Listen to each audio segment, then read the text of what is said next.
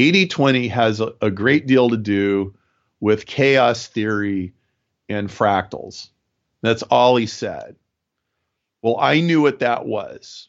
I had fractals on my computer screen and I knew what they were, and I had books about them, and I knew how to generate them, and I knew kind of the general idea of chaos theory and the butterfly effect and patterns within patterns. And as soon as Richard said that, I'm like, whoa. It was like a little micro LSD trip all of a sudden. It was like, wait a minute.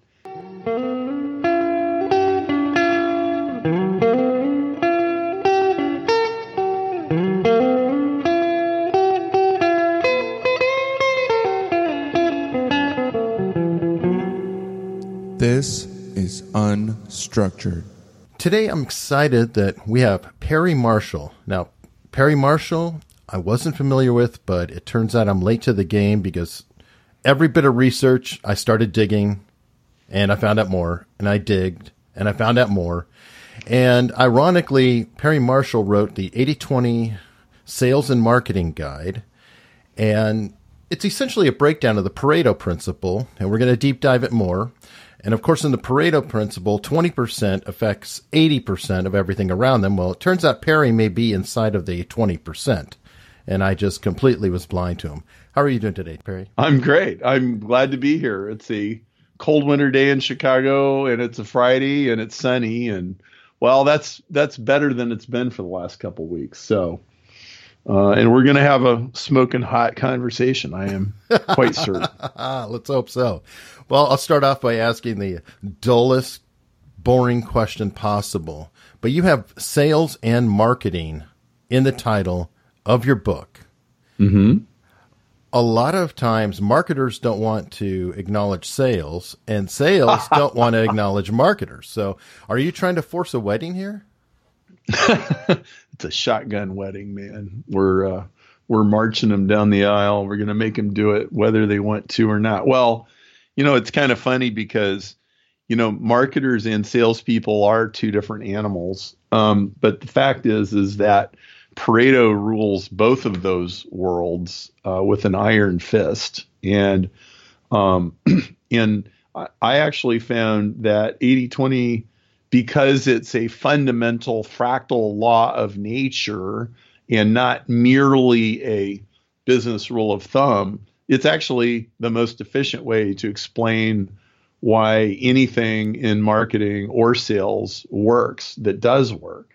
You could open up any negotiation book, sales book, advertising book, and whatever it's telling you is the most effective way to do something, there's an 80/20 that explains why that is. And so, this is the book that I desperately wish that I'd had when I was 26 years old, got laid off from my engineering job, and ended up going into sales when my wife was 3 months pregnant. And I was thrown into the alligator pit, forced to swim as a young sales guy. So, why sales? I mean, seriously, because I taught engineers at the University of Arizona, extended U, because, well, they couldn't get work with their degree. I had to teach them Cisco in 2001. Why would you go into sales? It seems anathema to an engineering mind. Well, I had already been floundering around as a multi-level marketing guy before that. And I wasn't really successful at it, but I had done it enough to figure out that you could accomplish more in one conversation with the right person than an engineer could accomplish with 6 months of work. And, by getting a decision to get made or getting a purchase order to get issued or whatever, it could create work for 100 engineers. Also, the simple fact was I wanted my wife to stay home from work. And in my branch of engineering, you couldn't really make enough money for your wife to stay home. You could make almost enough money. And so but in sales, there was really no upper limit. And so, and the third reason was I cast about for engineering jobs and I just didn't find one. and I found a sales job fairly easily, which, well, you might kind of be able to figure out why. And so, I had my back up against the wall, and I had to make my life work. And I figured that would probably be the strategy. And I really struggled for quite a while for a whole bunch of reasons. I struggled because I was frankly selling the wrong kind of product. The cool products that we were selling, we were too early in the market, and it was in the bleeding early adopter stage, and that was extremely painful learning curve. And there was no marketing muscle behind me. It was like me and a manufacturer's directory, like, here, go talk to these people. And so I really was at a significant disadvantage, but I didn't understand. I was young, I was optimistic, I was going to catch Moby Dick and bring the tartar sauce and everything, and idealistic. And so, yeah, idealistic. And I just had all these misconceptions. I didn't know what I didn't know. I just didn't. And wow, that's a recipe for bologna sandwiches and ramen soup. So there you go. Interesting you bring that up because it sort of popped in my mind. I've been in the corporate world forever. I'm a drone. But back in the 90s, I got certified using the product Novell, which is a far superior networking product for connecting networks, computers, things like that. Ironically, to this day, NDS, Novell Directory Services, is better than Microsoft's Active Directory. Always has been. And the 90s version is better than current Active Directory. Wow. Now, what you brought up the fact that a salesperson could push something through better than an engineer. Yeah. I thought about it because in the late 90s, early oddies, Novell was being driven out of business by Microsoft, and they had the better product. And it turns out I was talking to somebody about it, and they said that Novell was selling the plumbing, and Microsoft was selling the hot tubs. So, yes, Novell had better plumbing, better efficiency, everything else, but Microsoft said, here's this beautiful hot tub. Do you have Outlook at home? You can have Outlook at work. Well, and they had they had the advantage of their installed base and the fact that they made Outlook and they were leveraging their various properties. They were the chess queen and the rook and the bishop were all working together. And so it's astonishing how often the better product doesn't win, and engineers just resent it. They never learn how to overcome it. Like, hey, the game doesn't work the way that you want it to. The game doesn't work the way that you think it does. So you need to learn a different set of rules and play a different game, and then you can win. And so, yeah, I really struggled in that job, and over and over and over, I kept coming up with these really promising big deals, and then they would get squashed by something. Like, I remember this one day, this company they were getting ready to put in a really nice order of these. They were going to switch their circuit boards over to this other kind of circuit board, and I had landed on the opportunity at the right time, and I take them up to the factory, and they say, well, yeah, show us the engineering department. And the guy says, oh, well, we just sold the engineering department last week, but we have this independent contractor here. He's going to do the engineering instead. And like the whole meeting just went, and it turned into a twisted pile of burnt wreckage, like right in front of me. And we drove home like, this ain't never going to happen. And the people wouldn't even return my calls after that. And this would happen over and over again. After 2 years, I got fired from that job because we just couldn't make it work, despite all of these redoubling our efforts and everything. And I got a different job that had quite a few things in common, but some of the disadvantages had gotten switched to advantages. And on top of that, they had a website, And there weren't that many companies with websites in 1997. And so I kind of had free hand to experiment with that and start generating leads for a business to business company online. And that was a major breakthrough. And that was combined with about 6 months before that, I had discovered direct marketing and the whole world of like Dan Kennedy and all, these kind of people. And when you put all that together, you really had a recipe for something new, and it started to work. And I got to tell you, like when I started actually having customers want to talk to me, okay, like seriously, just that. And I started actually earning enough money to not go deeper and deeper in debt. Oh my goodness, it was like better than any therapy. It was just wow.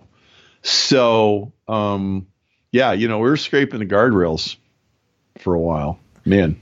At what point did you come across the 80-20 principle? That was actually about 5 years later. I had, at this point, we had grown that business, sold it to a public company. I got stock options. I left the company, started my own consulting firm, which I had now been doing for a year and a half. And a friend said, you have to read this book by Richard Koch, The 80-20 Principle. And I started reading it, and I got to page 14. And Richard never went into any depth about this. He just mentioned in one paragraph in the book, he goes, 80-20 has a great deal to do with chaos theory and fractals. That's all he said. Well, I knew what that was. I had fractals on my computer screen, and I knew what they were, and I had books about them, and I knew how to generate them, and I knew kind of the general idea of chaos theory and the butterfly effect and patterns within patterns. And as soon as Richard said that, I'm like, whoa. It was like a little micro LSD trip all of a sudden. It was like, wait a minute. That means probably there's an 80-20 inside every 80-20, and then there's another one and another one and another one, because that's how chaos works. Like if you're walking on dry ground and there's a crack coming off of the crack, and there's another crack coming off of that crack, and then there's another one. It's like tree branches. And I'm like, hey, that means 80-20 would work like that. That means 80-20 is fractal. So it means there's levers inside of levers inside of levers. I could suddenly see how there was this explosive multiplication effect. And I also pretty much instantly realized this is a fundamental law of cause and effect. This isn't just a business rule of thumb. This is everywhere because chaos theory is everywhere. Fractals are everywhere. And oh my word. And so I could suddenly see the implications of this. I was sitting in a coffee shop, and I jumped up and I got in my car and I drove home. And an hour later, I've got these papers scattered all over the floor. I have a calculator. I'm laying in the floor, and I'm going through all these numbers because I was looking for the fractal patterns of 80-20 inside my own business. And they were already evident. I'd been in business for a year and a half. I had like 2 or 3 clients. I was mailing out free CDs to a bunch of people. I had sold some information products, a pretty small number, but it was like, hey, I can actually make a little pyramid. And it's like, well, I've sold, I've sold 20 months of $10,000 consulting, and I've sold, 200 copies of $1,000 thing. And it was like, oh my goodness. And I was just freaking out. And my wife comes home and she's like, what happened to you? She could tell that I was in some weird brainstorm. And I'm like, well, I think I just figured out one of the secrets of the universe here. And I started using it in all of my strategic thinking about marketing. Google AdWords was brand new at that time. It had been around 1 year. And I was already using it. And all of a sudden it was like, the way that you optimize Google AdWords is you do an 80-20 and you don't optimize, you pretty much ignore 80% or delete it or pause it or shut it off. And you just... Can we dissect that a little bit? Because you've mentioned it before, and I definitely want to get a better idea. Are you essentially saying that you throw out what you perceive as these are good ideas or good combinations that may work, and then see how the market reacts, and then take the top 20% of that, spread it out again? Yeah. So let me tell you a story, and then I'll orient all of my explanation around this story. So I've got this friend, John Paul Mendoza, and he was 17 years old when he dropped out of high school in Denver, hitchhiked to Las Vegas, and became a professional gambler, which of course his mother was very excited about. And this is what he did.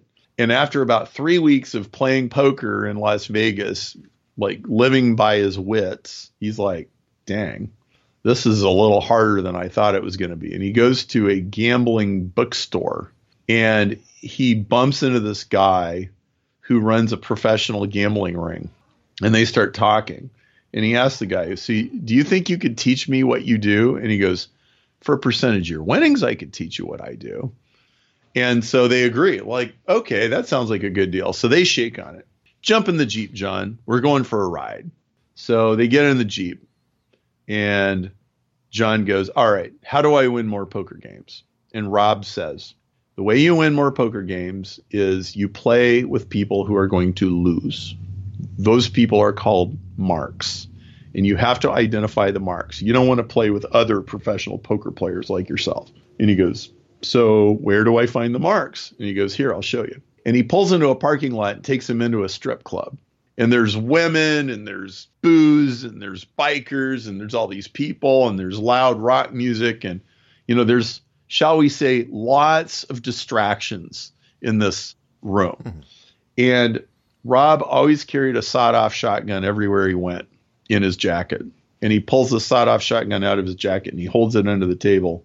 And he goes, watch this. And he opens the chamber and then he snaps it shut. So it goes, racks it. Yeah. He racks the shotgun, and a few people in this club with all the rock and roll and distractions, a few people look around and they're like, hey, who made that noise? And of course, most people are oblivious. And the club owner comes over to the table and he goes, hey, what's going on over here? Don't worry about us. Just teaching the lad a lesson. We're not going to cause any trouble. He goes, John, did you see those dangerous looking biker dudes who turned around when they heard that noise? And he's like, yeah. And he goes, don't play poker with them. They're not marks. Play poker with everybody else. Okay, that's racking the shotgun. Okay. And everything you do in marketing is rack the shotgun. So some people type in Oklahoma City plumber on Google, and most people don't.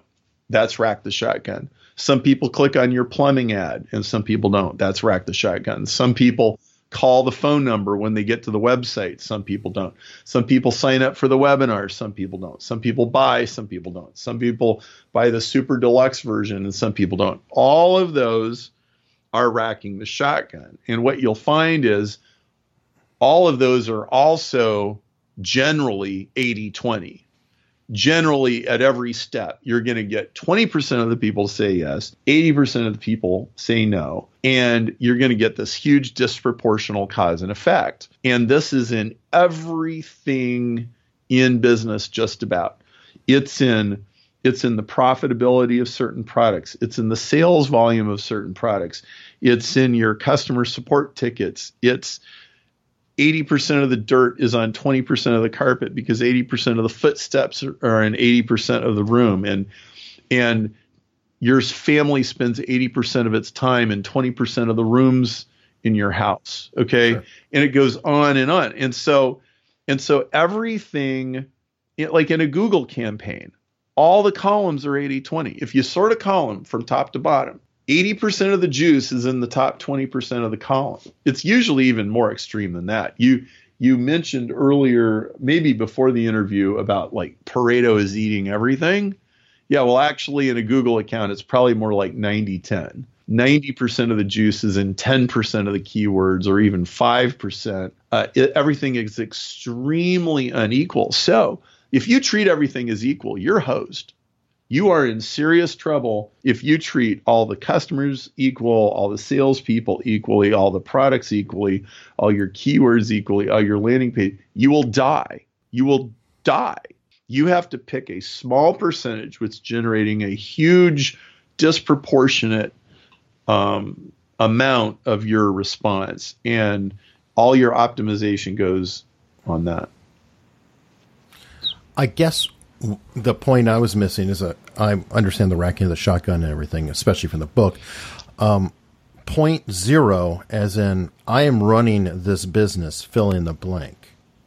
I am clueless. I haven't done anything. How do I get to the point that I'm actually able to select the 80-20 levers? Okay, so that's the missing the element. first thing you need to do is you need to find somebody who already racked the shotgun at their expense so you don't have to. Okay? In other words, you can't start just cold. So you need to, so there's no rule that says you have to rack the shotgun. There are shotguns being racked everywhere in the world all the time. Like all of the advertising platforms like Google and Facebook are constantly sorting people into who's the buyers and who's the non-buyers all the time.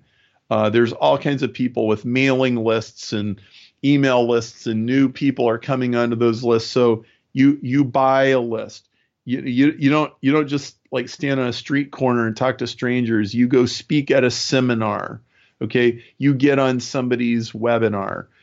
You buy highly targeted traffic on Google or Facebook instead of just buying any old traffic. You don't just like randomly call numbers in the phone book. You call people who are demographically and psychographically, like, we know they buy these sorts of things already. You've got to eliminate the 80% before you do anything. And it's literally the first thing. So maybe a competitor. I think you told a tale one time of how you would go around to sell a product, and everywhere you went, there was a stupid book that haunted your dreams. Yes. And yeah, one of my competitors wrote a book, and it was a self-published book. Okay. It wasn't really fancy. I could have written that book, but they wrote that book.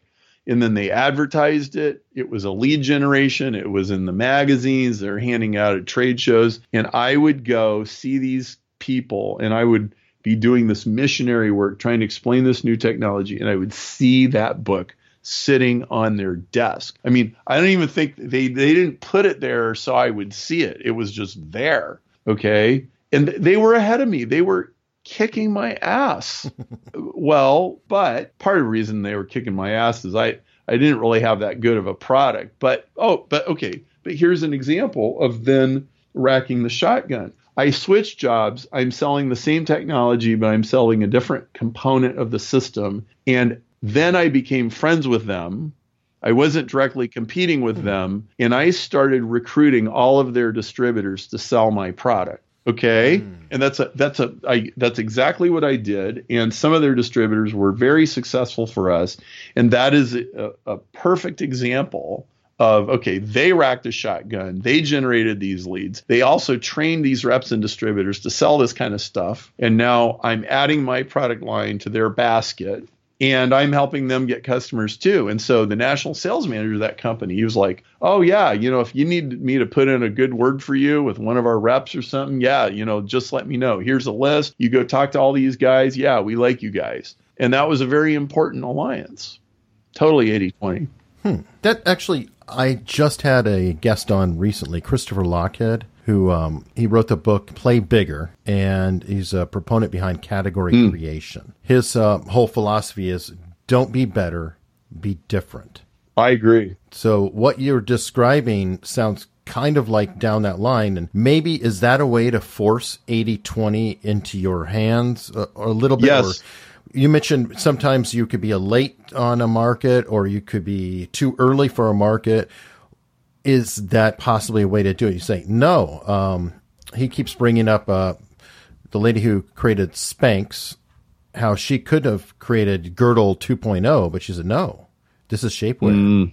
It's something different. And then, well, Spanx has well over 80% of that market. Yeah, that's good. Well, so you got the issue of being too early to market and the issue of being too late. So let's start with being too late.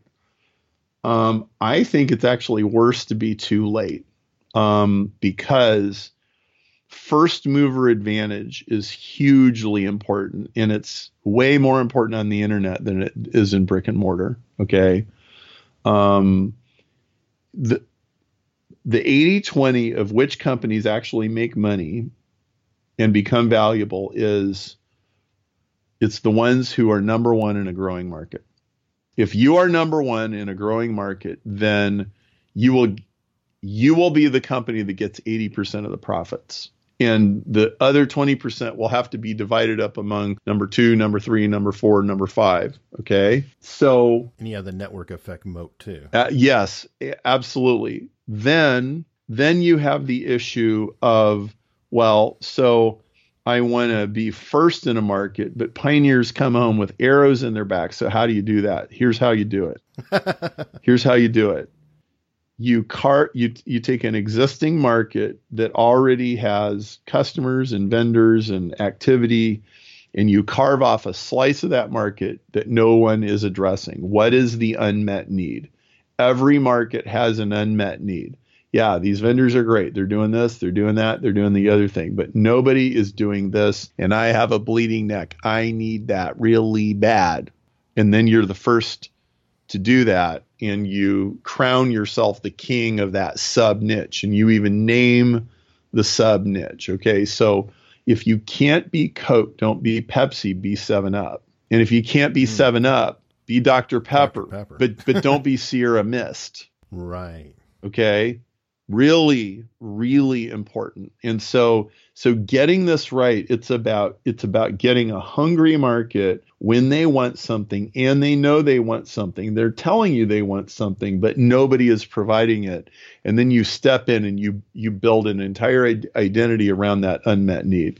And now the race is on. That could be tricky too, though, especially if you have to educate the market. Like Elon Musk is in the news quite a bit. And what he did a couple of years ago, probably 5 years ago now, is he gave away all of his patents. And that's considered by many to be completely nuts. Except how do you build an entire market and be the first mover in electrical cars when you have to build an infrastructure that's got to back it up? Well, that might have been smart because he was still number one, except then all of his competitors are validating what he's doing and he's just ahead, right? And of course, he raised a ton of capital with his publicity. He's a brilliant publicist. I mean, obviously. I mean, I don't, he's so brilliant at publicity that I think a lot of people don't really realize how calculated he is. You know, I was watching this interview that he did with Joe Rogan, and he's talking about how AI is going to take over the world. AI is not going to take over the world, but it plays to, no, it's, well, not the way he says it. The machines aren't going to wake up. No, but the automation is going to eat our lunch. Yeah. Oh, yeah. But he was going beyond that. He was like, he's talking about the singularity and like the machines are going to be smarter than the humans. No, they're not. No, they're not. That we're sex organs for the machines. Well, see, the machines they don't have 1 ounce of consciousness or sentience. Here's the real issue, which he never talked about. The real issue is the fact that somebody is always pulling the strings at the top of the machine. Okay. There's somebody running Amazon. There's somebody running Google. There's somebody running Facebook. There's somebody running Apple. Okay. And the real issue is who is pulling the strings and what is their agenda and how trustworthy is that person? That's the issue. That never came up once in that interview. So it was like total distraction. But to the point, Elon Musk, brilliant publicist. And so I think, I I haven't really studied it, but I think that giving away the patents was a publicity stunt. Okay. I thought it was that for obviously the goodwill he would get, but also it would be to get everybody to jump in and start building out infrastructure that which he desperately needed to get his cars out there. I mean, it's like, yeah, he's going to make a lot of cars. He's going to sell all the cars. Well, gee, it's a lot better if you help build this. He's a guy who doesn't really believe in the government doing for him. Go figure, he's from South Africa. But you brought up a couple of good points in our little segue. This is called Unstructured for a reason. And Amazon and giant players and markets and people who are pulling the levers, as you saw it. Do you think we may have a anti-competitive type of situation in the sense that Amazon, for example, people think of them, oh, they're just a retailer. They're super big and a badass retailer who's taken over the world. However, they're missing something, and that's called S3, which is the fabric behind the cloud. They're the first mover advantage in that. And gee whiz, Amazon now sees all the data that's going to all the startups, and they can say, oh, that startup looks pretty. I will take that one. Oh, that one's not, the data's not moving that much. We won't worry about that. There is a case, and I'm going to extrapolate it because I don't know it that well, but there was a problem with the railroads and oil, where they knew that they needed oil to get diesel, et cetera, to run the trains. So they decided to buy oil companies. And then they said, okay, well, we're only going to ship and move our own oil. And the feds had to step in and say, hold on, guys. You have to actually be a common carrier. You can't be both the carrier and the seller. Are we running into that with Amazon? Absolutely. We're running into that with Amazon and Apple and Google and Facebook, all of them. And monopolies have forces of network effect that were unimaginable in 1888 or, whenever Standard Oil and Rockefeller and all those guys, like, if you go read history, yes, there were serious issues with, the steel mills, the railroads, the banks monopolizing things in the United States, right? Then you fast forward a little bit, then I think I believe AT&T has been broken up 5 times in the last 100 years, and none of those times have ever really been successful. And now we have these issues. Like it does worry me, quite honestly, and I have a front row seat to some of this because, for example, I wrote the book on Google advertising, and I have watched that whole world evolve from its inception. And, Google, numerous times in history, Google's gone on shooting sprees where they just assassinated thousands of advertisers that they didn't like. Google, like, you're shut down, you're banned. I know tons of companies that literally just went bankrupt because Google shut their traffic down. Content creators. Content creators on YouTube. They're doing that too, right? There's the whole free speech issues, which we don't have time for. But I'm just talking about how they treat advertisers. And Google, like, okay, if you're a Google advertiser, if a Google sales rep if their lips are moving, they're probably lying. Okay, and they don't even necessarily know it because they go to their training classes and they're indoctrinated. Google wants all Google advertising to just run on their AI. They don't want human beings sitting there having complete control of all the switches and dials and everything. They want the AI to do it all. And they're heavily, heavily, heavily incentivized to tell all the advertisers. So you'll get an email from a Google rep and they'll say, hey, we were looking at your Google account. We saw some really serious mistakes. They're costing you serious money. And the person will commonly believe them because Google has a very good brand and they're very trusted. And the advertiser just gets completely hosed. They may know it. They may not. It depends on how sharp they are. But like if I had $1 for everybody who ever told me, a Google rep called me and they made a suggestion and like I lost $25,000, like, man, like I'd have a lot more money. And so they have monopoly power over advertising. They don't care about their advertisers. They're just like walking ATM machines essentially.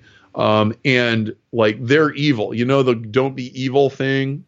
Oh God. Yeah, I have a Google Skynet. Yeah, they are evil, okay? And Facebook isn't any better. I don't really know about Apple. I think Apple kind of cloaks them. The difference between Apple and Google, though, is Apple sells products to customers. With Google, the customer is the product. Yes, right. And that's a big difference. Yeah. So, in general, Apple benefits by keeping its consumers satisfied and protected. So that's why they're big on privacy. Well, it works for them. They don't make money selling information, so they can use it as a competitive advantage. Google obviously is not concerned about privacy, quite the opposite. Why? Because the advertisers are their customer, not the users. The users are pawns.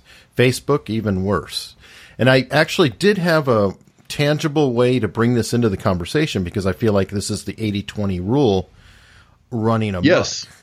You have Google, the Facebook, the Twitter, the Apple, the YouTube. These are the, as you put it, the fractal. They're the 80-20, 80-20, 80-20, 80-20, 80-20. They're the 1% who is swinging 50+% of the market or whatever. Oh, yeah. It's even more extreme than that because so 80-20 is the regular frictioned brick and mortar world. That's the numbers for that world. Okay. Right. The internet is more like 90-10 or 95-5, literally. Okay. So, you know, 80-20 squared, 4% controls 64%, 80-20 cubed, 1% controls 50%. Well, with on the internet, it's more like 1% controls 80%. 1% controls 70%. Right. Okay. And so that is how it stacks up. So I am concerned, and you do have network effects that feed all this. Now, there is a corollary that I think comes into play. I believe that all of these platforms are actually more fragile than they appear. Okay. I think Google is more vulnerable than people think they are. So I have a prediction. I predict in the next 2 years, one of the four major players will be down for 12 hours due to a hack, a data breach, something breaking. Well, I think Facebook's already dying. Honestly, Facebook's in trouble right now. They've got their black eyes. People are leaving the platform like crazy. And most importantly, young people are not on Facebook. So they have a dying customer base. That shows a rot at the center. There already is a problem. It could be. People are flocking on Instagram, and Facebook has been sneakily trying to hang on to that, people not knowing because they're ill-informed. I'm leaving Facebook. I'll go on Instagram. You're still on Facebook. Yeah, exactly. So that, I think, is happening. They're hollowed out. Google, I don't know. They may be playing it out a little bit. I feel like Amazon is a bigger threat than Google now. And the reason is that Google kept doing moonshot after moonshot after moonshot. And a lot of their stuff is just hackery. Google Plus, they've never really had mobile. If they didn't have Android, Google would be in dire straits right now. That's probably true. But they have Android. It's a big deal. They do. And then Apple's up in the air. I mean, they're not going to go away soon because they've got a few $100 billion in cash. Yeah. So they can ride that for a while. So I'm not sure. And Microsoft is ascending. So it's interesting. You're talking about the hacks. We've already seen some of that go down. I can see Facebook definitely getting hacked. So I think there's a yin to the yang, but nevertheless, I mean, we have very significant issues with censorship and look, if the people that are running these platforms, if they just want to tip the scales just a little bit to the right or to the left or affect an election, like they can do that with impunity. I don't know how anybody could possibly oversee that. I think the only thing that could happen is somebody could do Snowden. There could be an Edward Snowden of Google or an Edward Snowden of Facebook who like flees somewhere and then starts telling everybody, hey, we would have these committee meetings and somebody would decide who was going to be elected. That could come out. But of course, well, they've already had some of that with like James Damore. Yeah, a little. He came out, talking about it, and he was pretty much pilloried throughout the tech world. Yeah. And the guy probably won't find any work anywhere except for intellectual dark web stuff. Well, he'll certainly have a job. And, I don't worry about him having a job. I mean, somebody will want to hire him, but the larger point would still be, can public opinion or some force like keep these guys in check? And I'm not really sure they can. I mean, these people certainly aren't conservatives. No, they're not. And it is sort of a reverse because it used to be the conservatives were pretty bad about free speech, wanting to censor lyrics, censor this, censor that, and everything's upside down and bent backward anymore. The pendulum has swung the other way. But in such a world with a stack deck, one of the big questions is, how do you find the levers within the levers to shift, to make the move? I'm going to, of course, make it about myself because I always do. I'm in an industry, it's called podcasting, and there are 650,000 podcasts. Mm-hmm. Now, of course, there's 90,000 active. So there, I've knocked the market down by 80% right off the top. Yep. But how does one work within said industries? It could be podcasting, it could be something else. How do you find those levers, those particular ones to turn to get on that 20% side versus the 80? Well, so the good news is that the principle of be number one in a growing market applies to podcasting just like it applies anywhere else. Okay, so where is there an unmet need in a growing market? Do a podcast about that. Now, that doesn't guarantee that you're going to be successful, but at least if you actually are the first mover, number one in a growing segment, you have the best possible chances. And then certainly there's going to be these intangible factors like, are you really a celebrity type personality? Are people going to like you? And then there's, who do you get? If you can get a very handful of influential people. So you would find with most podcasts that most of their listeners came from having one show that hit the ball out of the park, right? There's that 95-5 thing. It's like, you only need 5% of this to be really super amazing. And so this is true of any market. And so you have to get really good at finding out, okay, where is there a market that has a bleeding neck that nobody is addressing? Right. I want to talk about bleeding neck. That's one of my favorite terms you throw around. I'll get to that in a minute. And I bring up podcasting too because you're a podcaster. I am.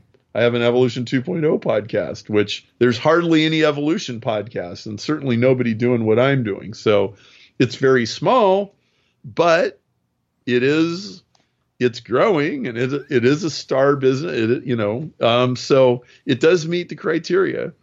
And I do have some very interesting guests. So, you're niche down. And again, we're getting in. It's so fun talking to you so close to Christopher because, he's coming up he's a irascible guy and I love the word irascible. It's one of my favorite words. It's not quite an automatopoeia, but it just, you can visualize it. My other favorite one is bludgeon. And defenestrate. But anyway. Yes. Defenestration is also fantastic. And debauchery. Yeah, what's so sad is somebody was talking about fenestration. I was like, oh, windows. And the only reason I knew it is because defenestration, leave it to me that I know throwing people out a window. So, oh, you must be talking about windows on the house. So, of course, I'm into a bleeding neck too. But where I'm going with it is category creation seems to just line up so perfectly with 80-20. And ironically, the numbers that he spit out is every category first mover or whatever, like Uber, et cetera, 76% is the average. Yep. That's just pretty close to 80. That's about right. That's about right. Yep. So now moving to another area, you offer in your book, and later on, I hope you'll pitch it and, talk about it, because I know you sell the book through your site for a very good deal. And this actually came out of your book ultimately, the marketing DNA test. Yes. I created this because, well, part of why I failed as a sales guy was my marketing and sales personality was a poor fit for that job. And as far as I know, there hasn't been a test you could take to figure out how does this person naturally sell? Which if you stop and think about it, like, well, why doesn't this exist? And so, and when I started working on this, I had consulted with hundreds and hundreds of sales and marketing people, and I had seen all these different personalities. I knew people who I call hostage negotiators, and you can throw them into any situation and they could just walk out with the order or bring home the hostages or whatever. And they probably can't even remember what they said, but they're just amazing under fire. Okay. And usually that person, they send you an email with no subject line because they're such terrible writers. Right. Okay. And then you have a different kind of person. They could never do hostage negotiation, but they could sit in their cave for 4 months and they could craft sales letters, autoresponders, copywriting, product launch sequences. And then on the appointed day, they press send and all this stuff comes out. And then like all these orders start coming in and they never went and talked to anybody. Right. And that person sells completely differently than the hostage negotiator, and then you got a guy who's like numbers and graphs and spreadsheets and proof and analytics and everything. And then you have a person who gets up in front of an auditorium full of people and makes you cry. These are all completely different sales and marketing personalities. And so I said, it was actually inspired by the Kolbe test. The Kolbe test is so good at predicting how people function in a work environment that Strategic Coach puts your Kolbe score on your name tag. And I said, I need a Kolbe score for marketing and sales. And so I created it. And it's called the Marketing DNA Test, marketingdnatest.com. And my book, 80-20 Sales and Marketing, has a back door so that you don't have to pay $37. It comes with a book. And so I'm looking at yours, okay, and I'm a glutton for punishment. You're a 5627, and the real key to the test is underneath the colored bars that show you your numbers.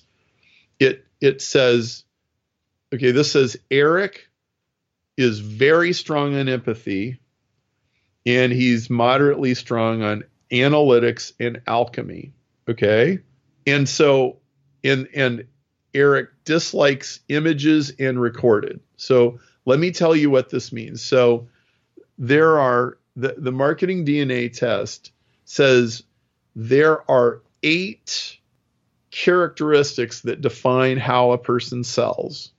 Producer means they sell based on this is reliable, it follows the steps, it obeys the rules, it's predictable, and they sell that. They sell predictability. An alchemist sells new, exciting, innovative, different. It's almost the opposite of producer, okay? Then there's live and recorded. There's people who sell live, on the spot, on the firing line. There's people who they want to meticulously plan it out and sketch. This is like the difference between salespeople and marketers. Salespeople are usually live. Marketers are usually recorded, okay? All right, then you have images and words. I think that's fairly self-explanatory. Do they sell with pictures or with stories? Then you have empathy versus analytics. Do they pluck your heartstrings or do they try to give you facts?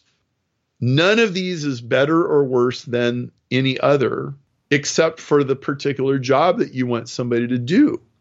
Do you want a copywriter? Then you need a certain marketing DNA score for a copywriter.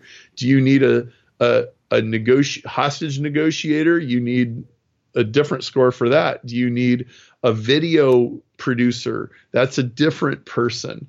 Do you need somebody that's going to like go to, investment bankers and show them spreadsheets and stuff? So here's what this says about you. This says that you're very emotionally connected to people and you lead by understanding what people are thinking and feeling and sensing, and you resonate with that.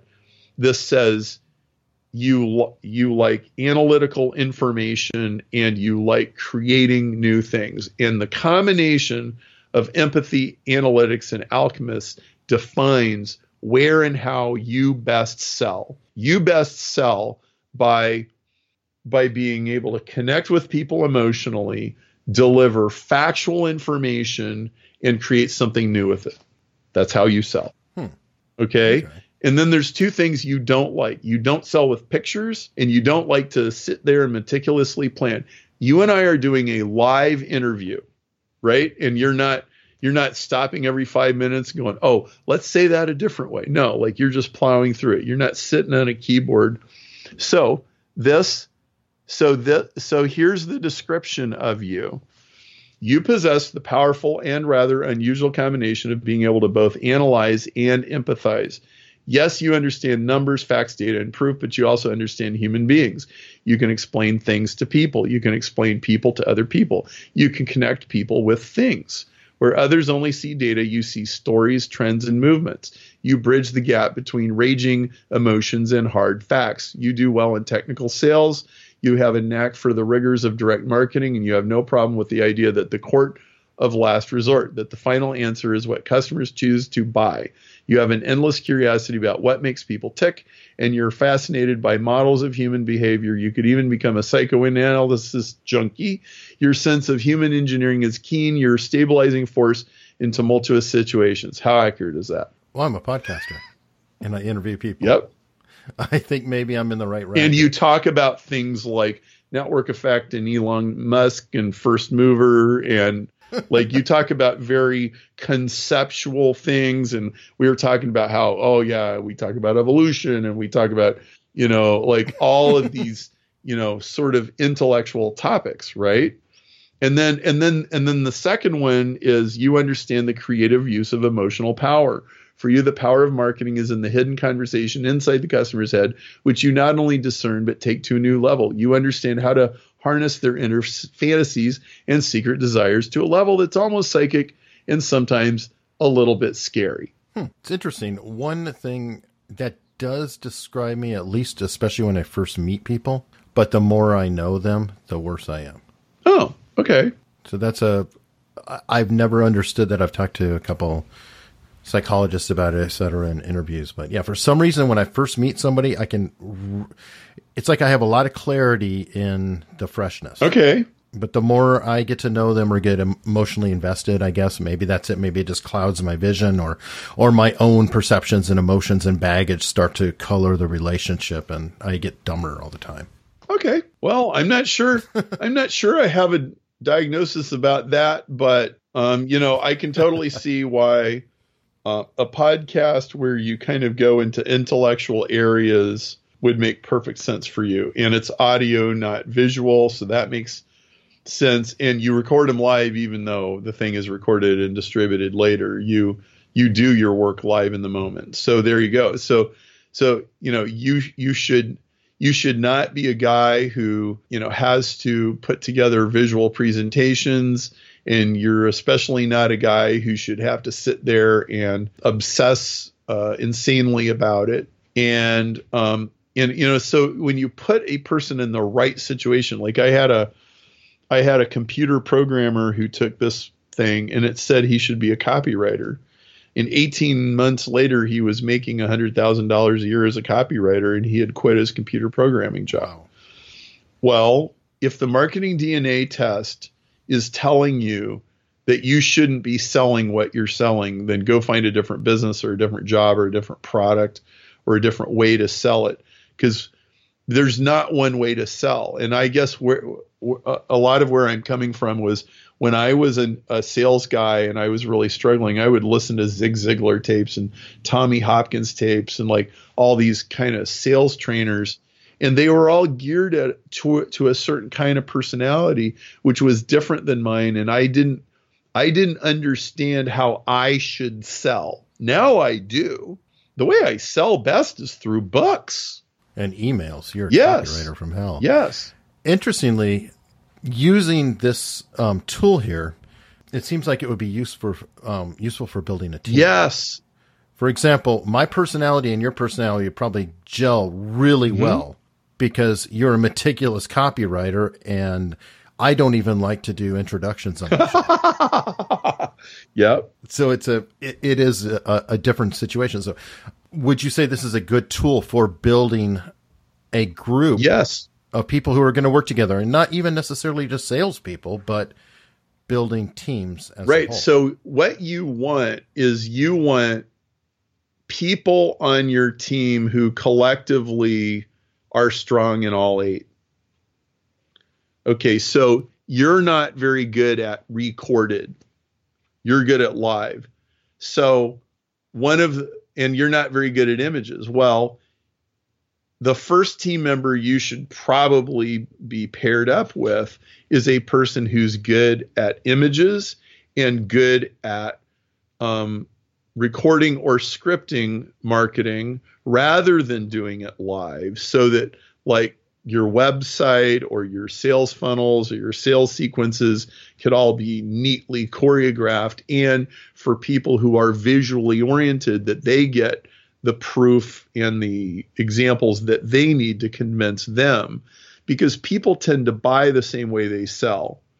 Words people buy through stories, and images people buy through pictures, and empathy people buy through empathy, and analytics people buy analytically. And so if your audience covers a broad spectrum, which most do, most products aren't really particular to one of these types, then you need all types. So most sales, like a real sales team, they need a hostage negotiator. They need a guy who sits in his cave for 4 months and writes emails and copy. They need a video editor. They need somebody that can put together numbers and facts and proof and all that stuff. And if you can do all that, you have a well-rounded. We even have a category that I call a chameleon, which is a person who's all 5s. They're right down the middle.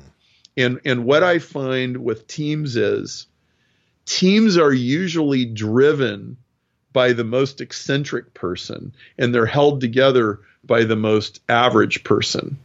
That's kind of like the CEO, COO conundrum, where you have like example, Steve Jobs and Tim Cook always come to mind, where you have Steve Jobs, who's the innovator, he's visual and he's out there, and Tim Cook is very much to keep the trains running on time, very focused and grounded. Yes, so I am going to guess that Tim Cook is a chameleon. If he took this, he would be all 5s down the center, and that Steve Jobs was, wildly super high images. Well, I would have Alchemist. Certainly high alchemist. No question about it. And I'm not sure about the other ones, but Steve would probably be a 10 on some of these. Okay. Yeah. And super eccentric. And so now the ones that are eccentric, like I have a lot in my coaching groups, I tend like Elon Musk is a lot like him, actually, as a yeah, and they feel like misfits and freaks in the world because like nobody understands it, but they're so good at certain things. Like, oh my goodness, like this guy, like I know people, they're 10 empathy and 10 live. That is a hostage negotiator. man, they can just like, I bet Bill Clinton would be a 10 live and a 10 empathy. Like, just like you didn't so much catch this on TV, but people I know who knew him personally or were in the room with him, they'd go, he would come and shake your hand, and he just had this radiant magnetism. He was an unforgettable person. And that was people who right, even people. Well, you know what? I used to go to Willow Creek Church a long time ago, biggest church in Chicago, and Bill Clinton came. Our pastor was his chaplain, to the chagrin of most of the members. Like this was like oil and water. and Bill, the pastor, he would give speeches sometimes. He'd go, I know you don't like that guy, but we're Christians and we're supposed to love our enemies, and you don't get to. And he brought Clinton in, and he had a habit of doing things like this. He would do stuff that really stretched the congregation, and he had Clinton. So he's a contrarian. Yeah, and so I watched this thing, and and he's interviewing Bill Clinton, and they're talking about all this stuff, and I'm sitting there. I like this guy. I hate this guy. Oh, I like this guy. No, wait a minute. I hate this guy. It was like this really weird experience listening to this interview, because Bill Clinton could dial into an audience so effectively. I'm certain he's like a 10 empathy, 10 live, off the charts. And so you have people with these superpowers, and then they have these weaknesses. Look, if you got superpowers, man, you got big, huge blind spots, right? Just go read the book about Steve Jobs, right? So you have to balance out. You need gravity. Yeah, right. So yes, this absolutely tells you how to build a team. And, even just distributing the tasks you have between your team members. Hey, man, she is a wordsmith par excellence. Don't give it to the sales guy. Give it to her. That's awesome. I love the 360 view of putting together. You mentioned hostage negotiator, which is so funny because I have Chris Voss coming on next week. All right. And that's his superpower, quite literally. But it really makes sense that you would need the copywriter to be the original outreach and follow-up, kind of. And then you have the hostage negotiator.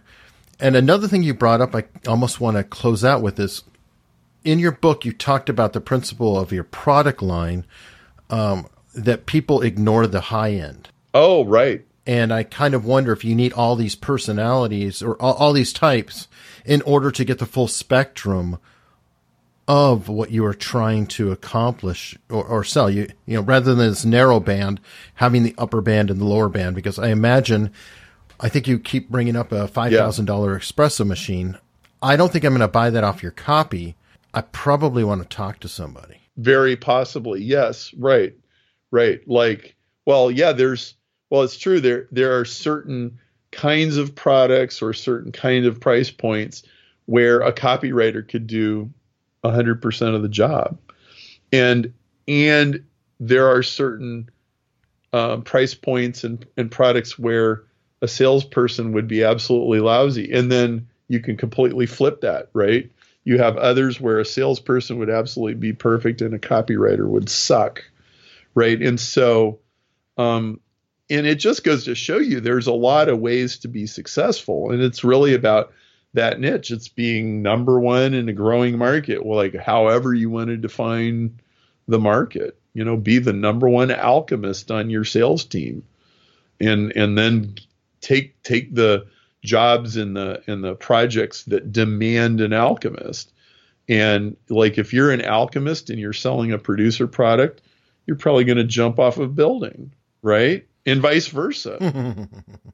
Sure. Yeah. Like if you make me record long introductions, I'll That's be out of this business quickly. So, and it's cool. There's a lot of ways to be successful. And this is a way to liberate people from, their conceptions of how should be. Well, now on that note, because I've definitely eaten a lot of your time, how about you tell people where they can get your book? Because we barely scratched the surface. We spent a lot of time. The book 80/20 Sales and Marketing is at, if you go to sell8020.com, SELL8020.com, it'll take you right to an offer. $7, including shipping, will ship you the book, and it'll get you some video bonuses that you don't get if you just buy the book on Amazon. And I think you should not just listen to what I say. You should watch what I do.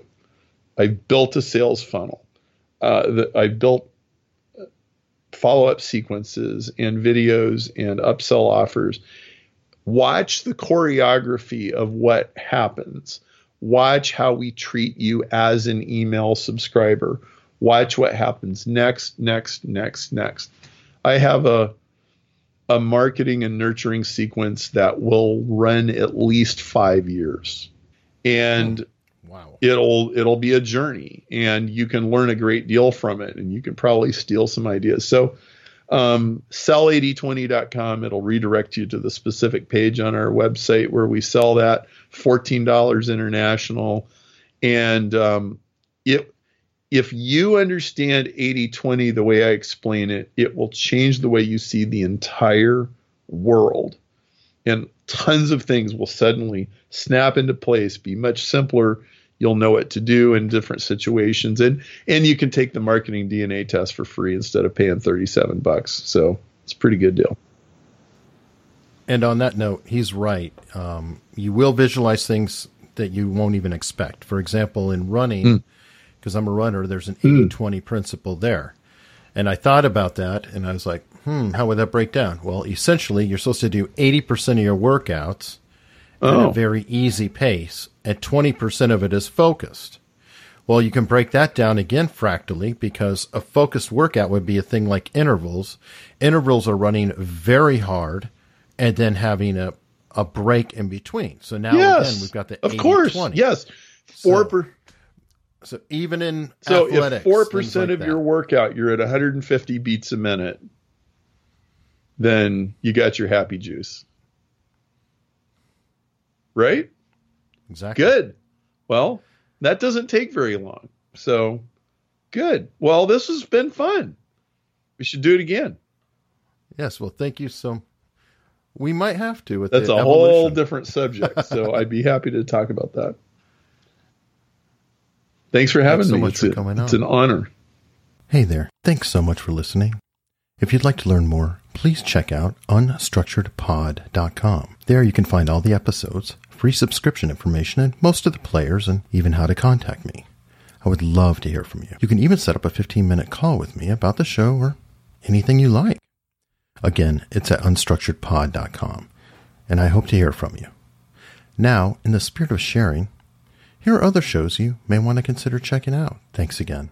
I did not grow up with very much money. Money's energy. Money is something that really scares me. You had about 60 grand in debt. Money isn't the answer. Somebody should just give me a lot of money. My dream was to be the WWE wrestler, but you realize that your dreams change over the years. Money is a tool. It's a key to a gate. And at the other side of the gate is the things that you really want to do with your life. It's the things that matter most to you. It's pursuing those values that make you ultimately happy. Listen to Inspired Money at inspiredmoney.fm.